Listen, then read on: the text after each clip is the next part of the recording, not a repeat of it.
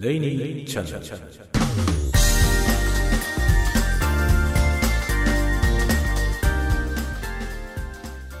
こんばんは、鈴雨レインです。今日はまた先週に引き続き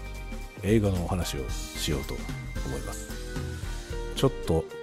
ヘッドホンをですね変えてみたらだいぶ印象が違いまして、なんだろうな、若干やりづらい感が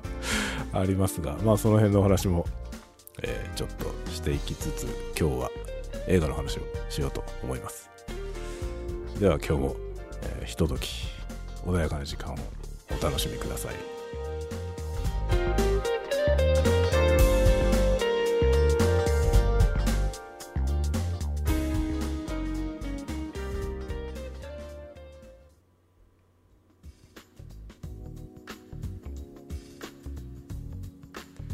改めましてこんばんは、鈴雨レインです。今日はですねちょっと思い立ちまして、いつもはですね本当はねこういう録音の時は密閉型のヘッドホン、音漏れしないタイプのね、ものを使うっていうのが、一般的なんですけれども、僕はですね、開放型のヘッドホンの方が好きなので、普段はですね開放型のヘッドホンを使ってこれを収録してるんですよね。なので、BGM がですねヘッドホンから音漏れして、それがマイクに入ってですね音声のトラックにも若干 BGM が乗っかっているという状態になってます本当はダメなんですよね。本当はこれじゃダメなんですが、まあいいやってことで普段はそういう状態のものを、ミックスしてね出しておりますが、今日はねちょっと思い立って密閉型のヘッドホンも実は持っているので、ちょっとそっちのヘッドホンでやってみようかなという、出来心でですねやってみたんですが、あまりにも音が違いすぎて違和感を覚えております。シンプルにこのね密閉型の方のヘッドホンがすごく低音が出るっていうことがね今使ってみて分かりましたね。同じセッティングだとめちゃくちゃ低音が効いていてですね、なんていうのかな、圧迫感がすごいんですよね。でちょっと話しづらいという状況が訪れております。でおそらく音漏れに関してはね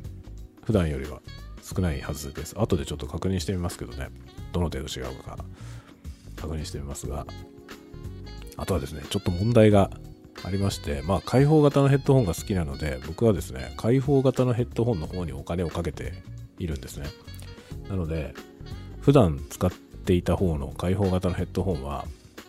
2万円弱ぐらいの値段なんですけど、この今つけてるやつはね6000円ぐらいなんですよね多分実売6000円くらいの機種、ちょっとね特別仕様のやつだったから高かったんですけど、1万円以上したと思うけど、多分ねその同等の性能のものはもっと安いんですよねっていうやつなんで、若干ね音の質にもいろいろ違いがありますね。この喋る時のモニターだけなんで別にこれでいいって話はあるんですけど、若干やりづらいですねちょっとここは改善の余地があるね。いろいろ考えながらやっていきたいなと思います。で本日の映画の話ですが、先週の金曜日に公開された映画、先週のっていうか18日ですね、18日の金曜日に公開された、シングという映画ですね。シングネクストステージという、CG アニメーションの映画を見てきましたので、その話をしようかなと思います。シングはですね一作目もね映画館に見に行って、確かねそれも子供を連れて見に行ったんですね。で今回もうちの長男が非常にシングが好きでですね、シングの新しいやつが来るっていう話で見たいって言って、連れて行きました。でねなんというか2作目って感じの作品でしたね。悪い意味で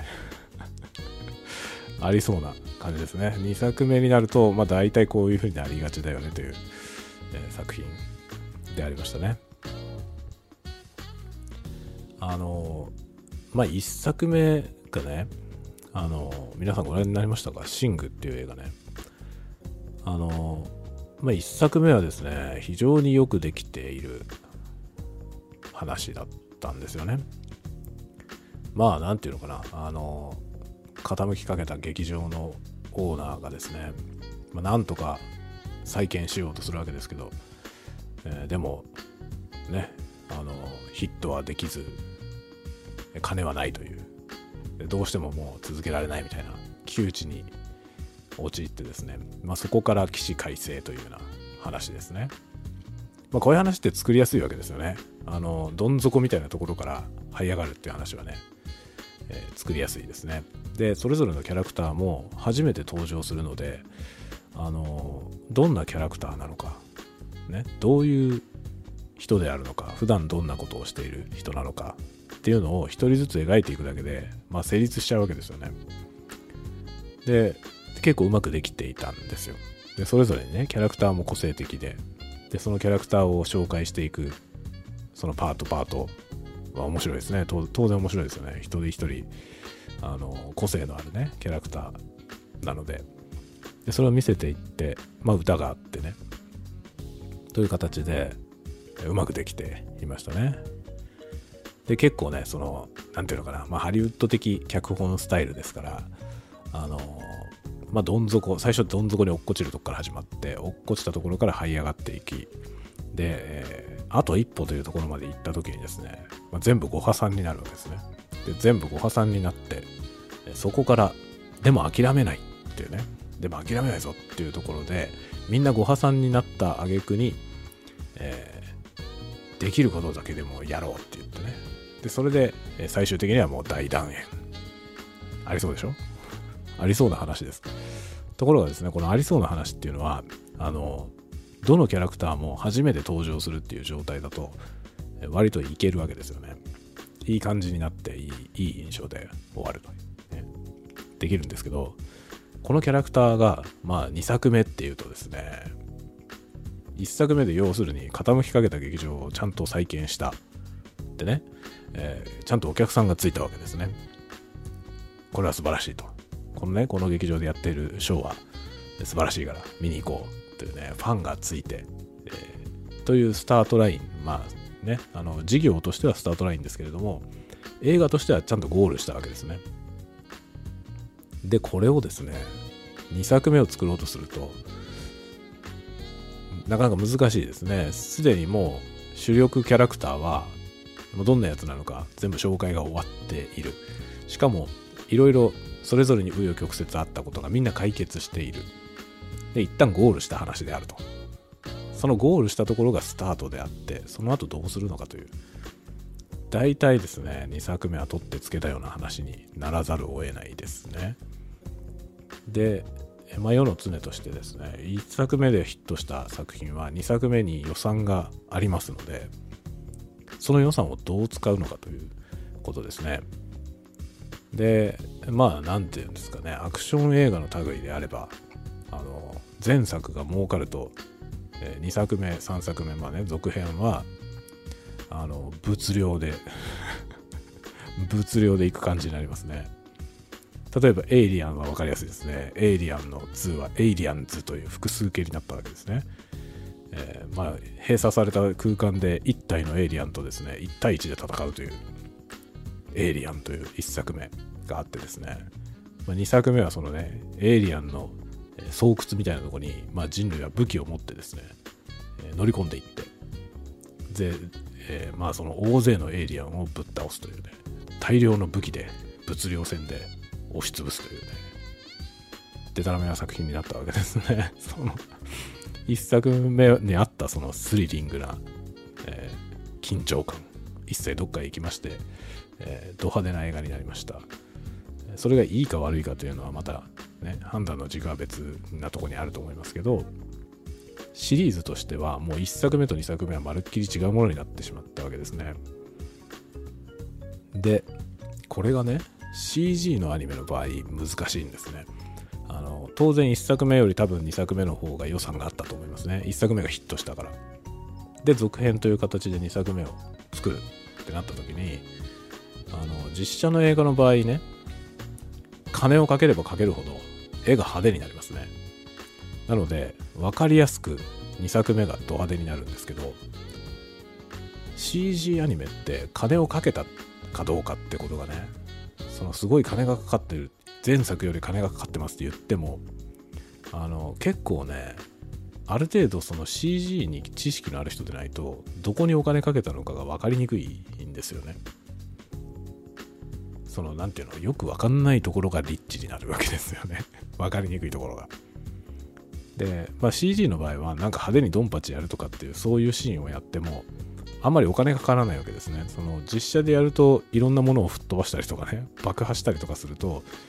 どんどんお金がかかりますけど、 CG だとね、爆破させても何しても全部画面の中でできるので、あんまりね、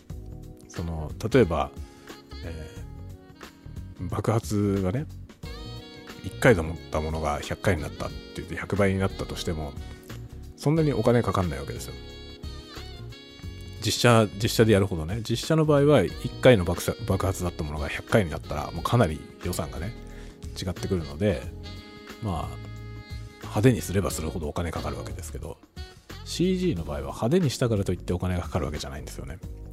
でも逆に変な微妙なところにお金かかるわけですね。でその微妙なところの差っていうのは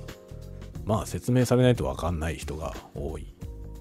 それぐらいの差なわけですよ。そうすると2作目になった時にね、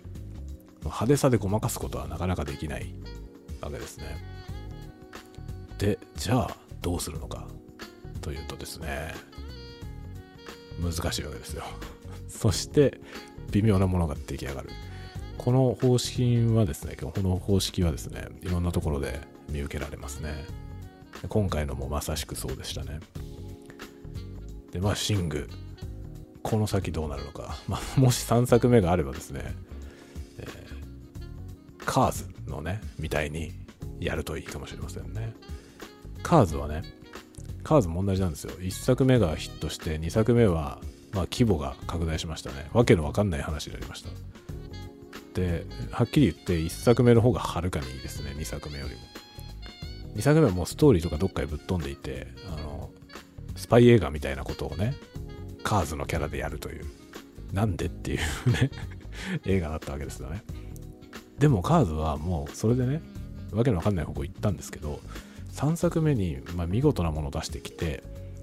でうまく着地したと思うんですね。すごくね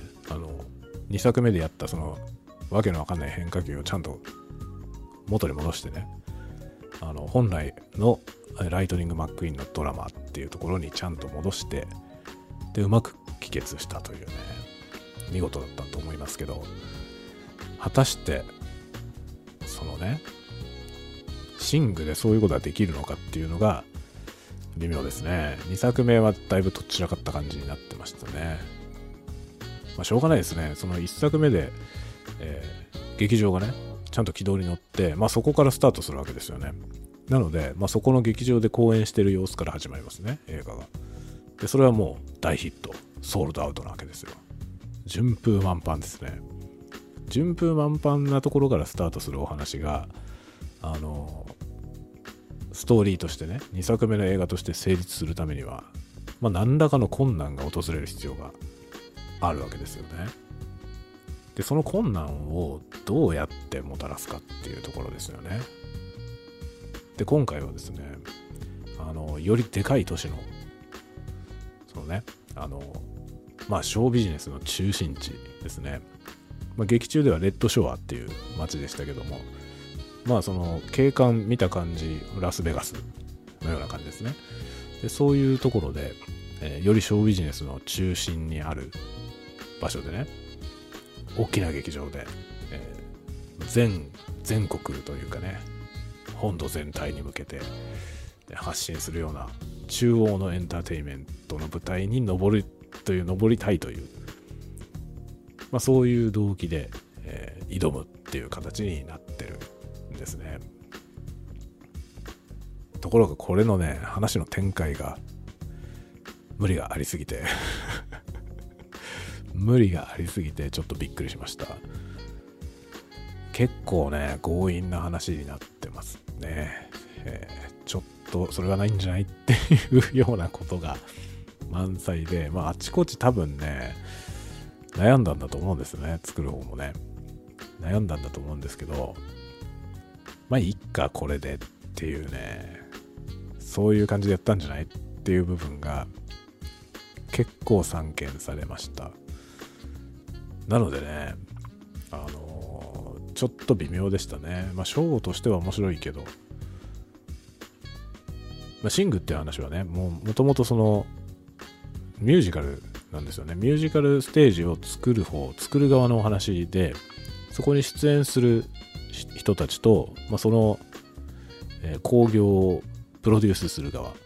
というかね。なのでエンターテインメントを作る側のお話なんですよね。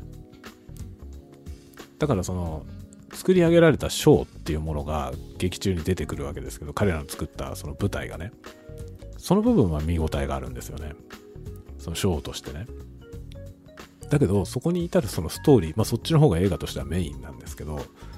そのね、主軸になってるストーリーの方にいろいろと問題がありすぎてね、って感じでしたね。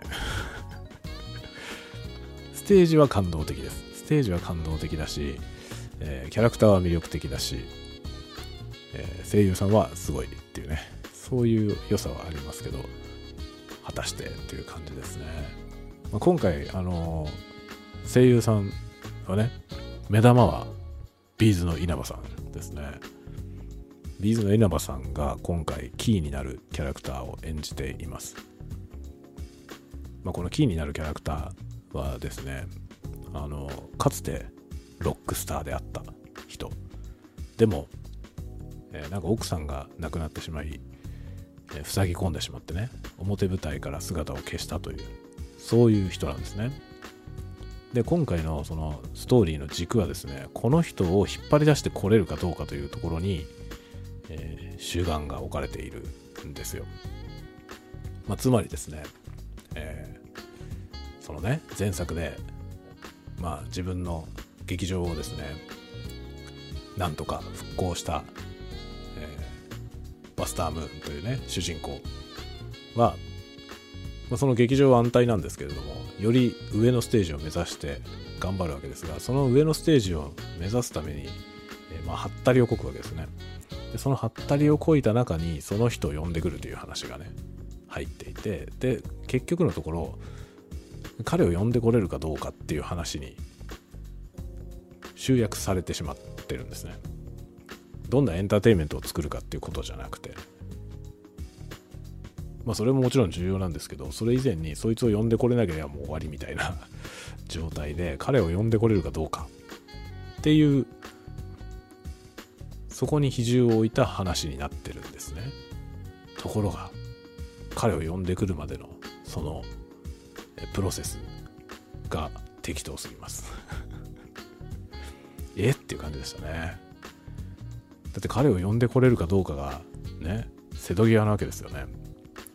それが瀬戸際なのに、簡単にはもちろんと言わないわけですよね。で、その人をどうやって説得するのかっていうところが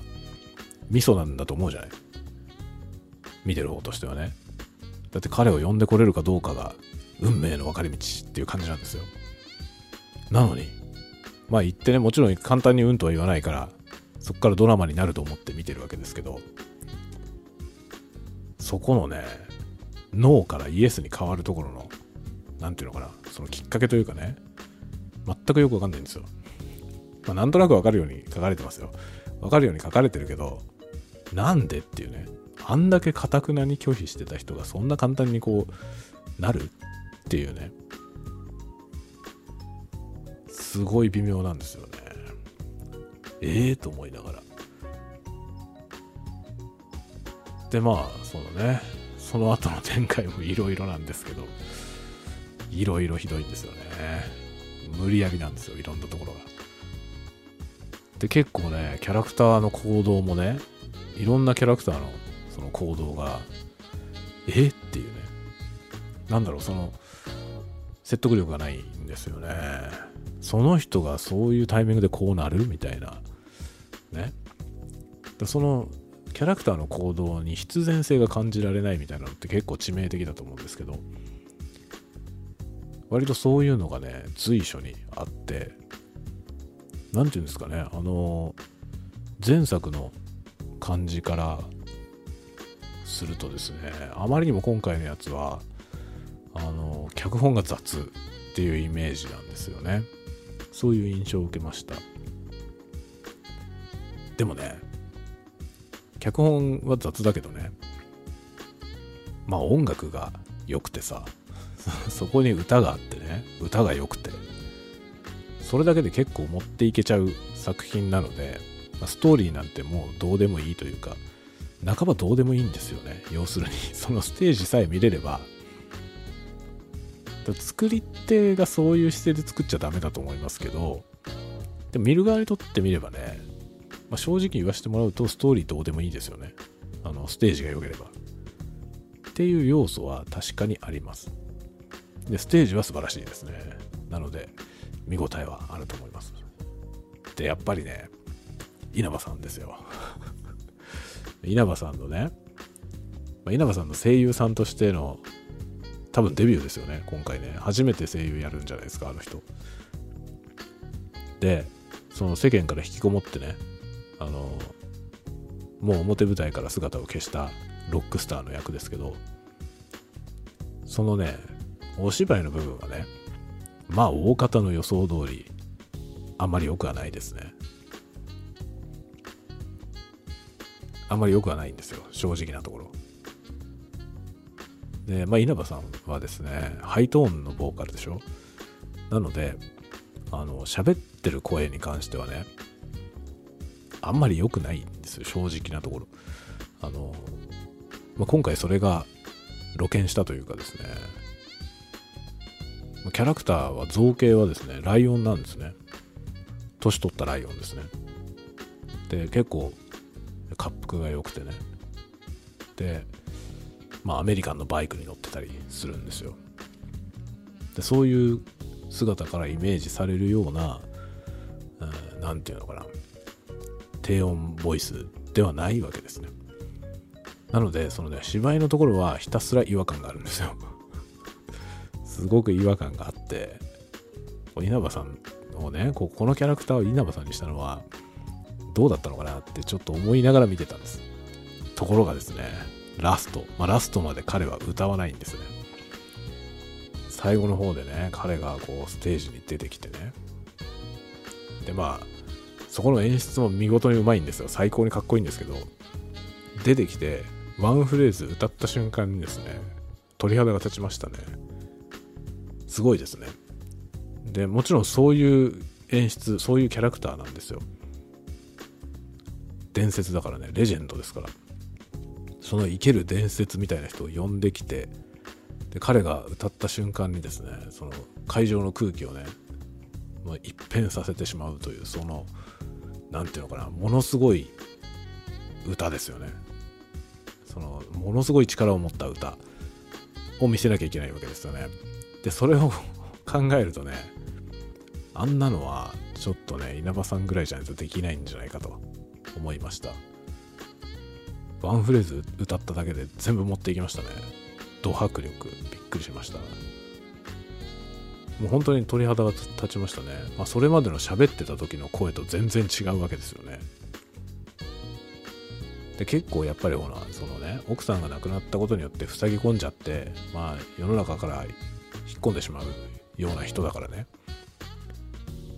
なんというかね、その引きこもってる時の彼はひたすら情けない感じなんですよ。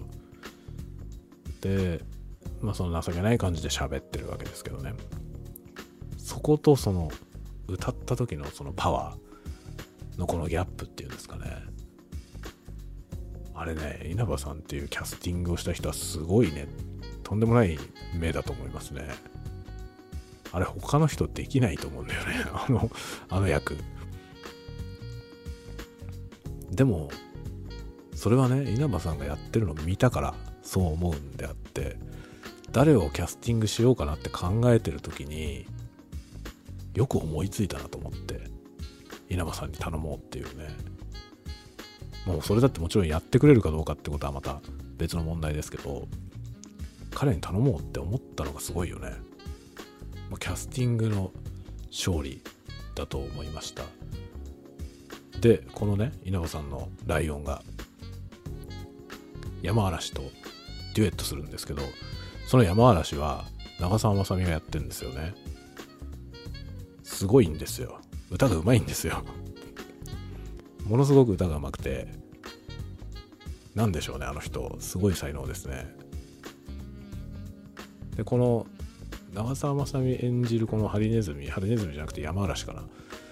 が今回の作品では結構キーになるポイントですね。その呼んでこれるかどうかの瀬戸際になってるそのライオンをね、呼んでくる部分というかね、その重要なキャラクターなんですけど、それをね、芝居もうまいんですよね、あの人は。もちろんね、声優としてもうまいんですよ。俳優さんが声優やるとなんか違和感あるっていうのが結構ありますけど、長澤まさみの声優は全く違和感なくて上手ですね。しかも歌がめちゃくちゃうまいんですよね。どうなってんですかね、本当にどうなってんだろうと思うぐらいうまいんですよね。で、今回もね、ラストステージのところではアカペラでね、楽器が何にもない状態で歌ってね、で彼女の歌によってその、レジェンドライオンくんがですねやる気になるというね、そういう筋書きなんですけど、その説得力がすごいんですよ。この歌聴いたらやっぱ震えるしね、なんか鼓舞されて歌うそのライオンがね、塞ぎ込んでいたライオンが心を開くっていうね、そのぐらいのパワーがあるなってやっぱそう思わせなきゃいけないわけで、その歌が歌えるのってすごいよね。びっくりしましたね、本当に。なのでね、ストーリーはいろいろなんですよ。本当にね、っていう感じなんだけど、見終えて満足感は非常にありました。なのでぜひおすすめです。かなりおすすめではあります。ただストーリーはあまり期待できません。歌はいいよ。歌はとてもいい。素晴らしいです。前作ご覧になった方はね、前作のやつらはみんな出てきますから、そしてみんな重要なソロパートを歌いますので見応えありますよ。でもねいろいろ、でもそのね、前作のその主要キャラクターはみんな見せ場があるんですけど、そのみんな見せ場があるそこら辺のね芝居関係もね、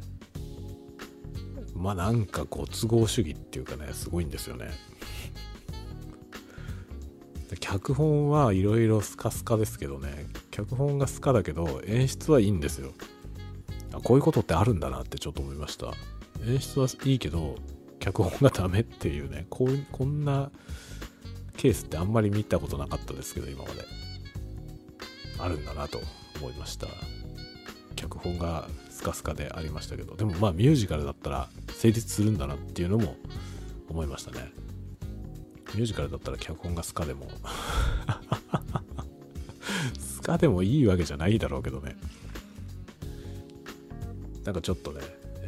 そういう感じは受けましたね。歌で持ってってる感じありましたね。で、僕が目下心配しているというのも違うし、半分期待してるんだろうけど、しているところはですね、この次の作品がどうなるのかってことなんですよね。ないかもしれませんもうシングはここで終わりかもしれませんが、シング3がもしあればまた見に行きたいですね。今回のねメンバーでまたそのね、今回上演した舞台がすごく好評だったから別のとこでもやるみたいな話で、移動していくところで終わりましたんで、その先の話作れないことはないですね。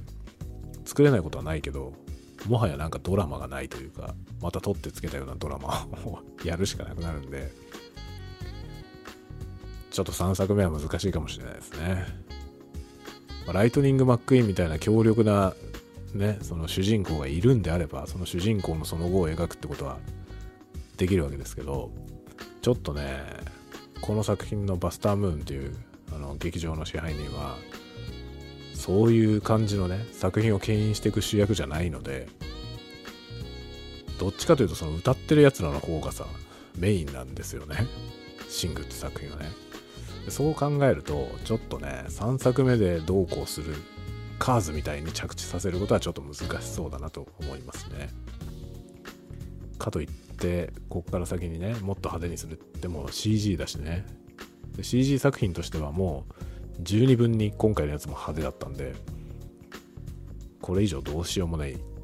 ていうね気はしますね。なんかそういう意味でね、この CG アニメの限界っていうのがちょっと見え隠れした感じはありましたね。だから実写の作品みたいにこっからド派手さにが増していってね、シリーズが継続していくみたいな未来がちょっと描きにくいですね。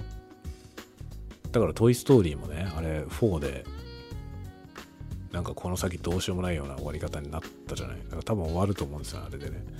でカーズももうしっかり終わったと思うんですよね、3作目でね。でそう考えていくとね、アナと雪の女王とかもさ、あれ以上やっても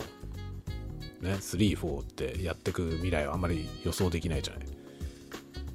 から CG のやつでシリーズでどんどんこう更新していけるようなものって難しいのかもしれないなとちょっと思いましたね。ワイルドスピードみたいなさワイルドスピードみたいな映画ってどうにでもなるじゃないですか。あれキャラクターさえいればね、で事件がどんどん派手になっていけば実際なってってるんですけど、それでどこまででも引っ張っていけるっていうね。でシリーズがもう10作ぐらいになりますよね。でああいう風に続けていけるんですけど、 CG のアニメでああいう風になるのって難しいですよね、きっと。っていうのが最初から別に予算がなくてもすごいスケールのでかい話はできちゃうのでね、そこは難しいですよね。っていうね、フル CG アニメのなんか限界点みたいなものをちょっと感じましたね。というシングネクストステージでございました。これを今週は見に行ってまいりました。はい、というわけで今週の映画の話でございました。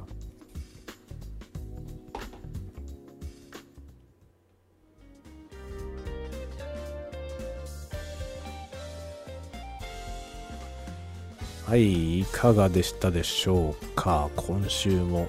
映画の話をしてみました。あんまりいい印象ではなかった映画について喋ってみましたが、いかがでしたでしょうか。脚本は微妙でしたけど、歌はいいんで、歌のためだけにでも見に行く価値はあると思います。シングなんてね、